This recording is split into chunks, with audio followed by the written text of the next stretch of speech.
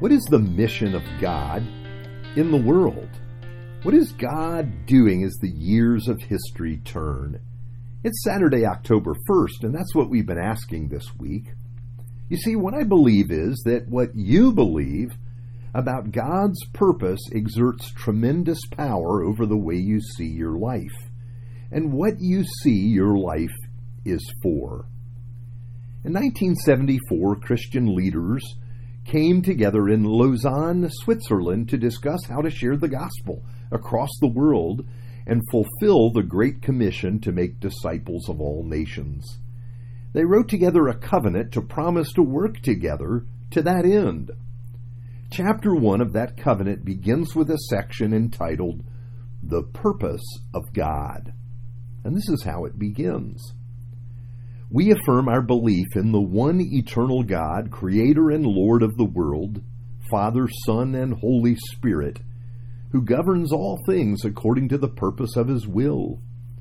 He has been calling out of the world a people for himself and sending his people back into the world to be his servants and his witnesses for the extension of his kingdom, the building up of Christ's body, and the glory of his name.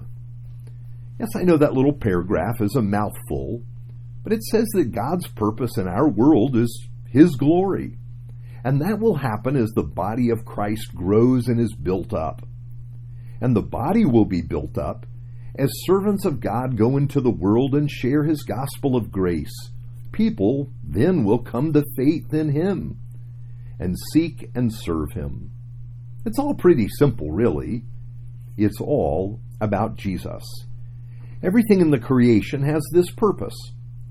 Now, I love the vision of this painted in the book of Psalms.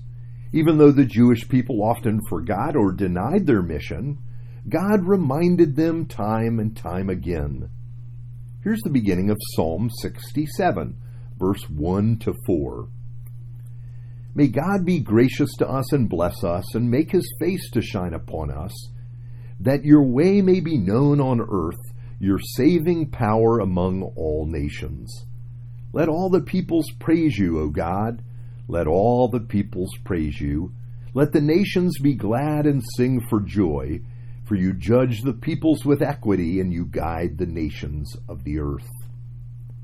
Now, yes, God is giving his people a glimpse of his plan fulfilled. The saving power of God is seen among the nations. And remember, to the Jewish people, the nations, well, they were the Gentiles. They were outside of faith in God.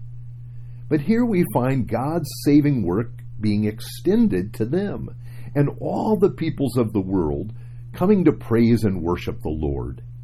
In that day, the nations come together to sing for joy. Yes, get that. Joy among the nations. Wars have come to cease because God has brought true justice into the world. And that is a question we have. Where is life in our world going? God says that one day the nations will be gathered before him. It will be a moment of joy and peace because God has been gracious to us and caused the light of his countenance to shine upon us. I want to go back to that conference all those years ago.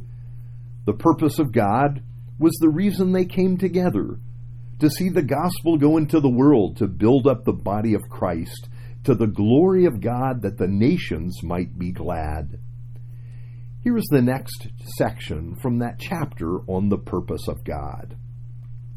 We confess with shame that we have often denied our calling and failed in our mission, by becoming conformed to the world or by withdrawing from it. Yet we rejoice that even when borne by earthen vessels, the gospel is still a precious treasure. The task of making that treasure known in the power of the Holy Spirit, we desire to dedicate ourselves anew.